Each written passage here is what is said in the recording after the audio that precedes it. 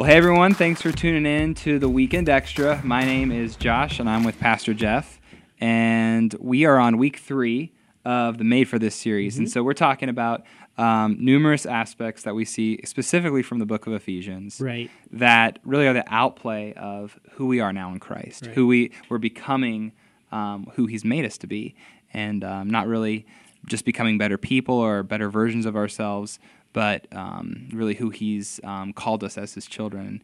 And so this weekend, Jeff, we were talking a lot about spiritual maturity. Right. And so there's a lot of that, and we talked about many of the aspects of that movement in Ephesians 4. But something that I thought would be helpful is not just how important spiritual maturity is, but really what are the marks of a spiritually mature person? How do we begin to kind of see that showing up in someone's life? Because we know it's not a rival, it's a Right. trajectory, like you were saying.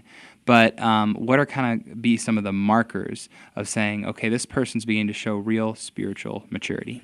So we use the term here a lot, more and more. Like I'm going to abound in grace more and more. I'm going to know God more and more. I'm going to love God more and more. And so if I was looking at spiritual maturity, the concept or the paradigm of spiritual maturity I was raised in was the person who knows the most of the Bible wins. Yeah. Like the person who can win the Bible trivia game is most spiritually mature, or the person who's been around the longest, or the person who has lived the most moralistic life.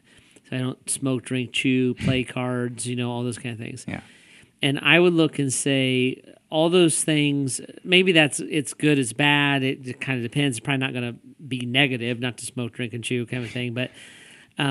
But to define yourself as spiritually mature that way is actually a very immature way to define yourself as spiritually mature. So, and even knowing the Bible says even the demons know the Bible and they tremble. So how I believe that Scripture would define spiritual maturity is when I have an ever-increasing depth and fruit of the Spirit within me. Yeah. So love is a big marker. So am I loving Christ more and more, and am I loving my neighbor more and more? That's very different than I don't participate in the immoral actions my neighbor participates in, therefore I'm spiritually mature. That's really a legalistic way. It's what Jesus was pressing against when people came to him and they said, I follow the law. He's like, really? Do you ever look lustfully at a woman in your heart? Right? And so he's like, no, do you love that person? Do you love that sinner more and more? That does not mean agree with them. That does not mean condone their sin. It means, is my heart for them like God's heart for them? Does He wishes that none would perish? He patiently calls them to repentance.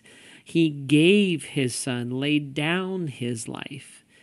So it's that paradigm. And then I would look at joy and peace and patience and goodness and faithfulness, and and kind of on and on. And I'm saying, I know that I'm maturing spiritually. I don't think spiritual maturity is something you arrive at. Right.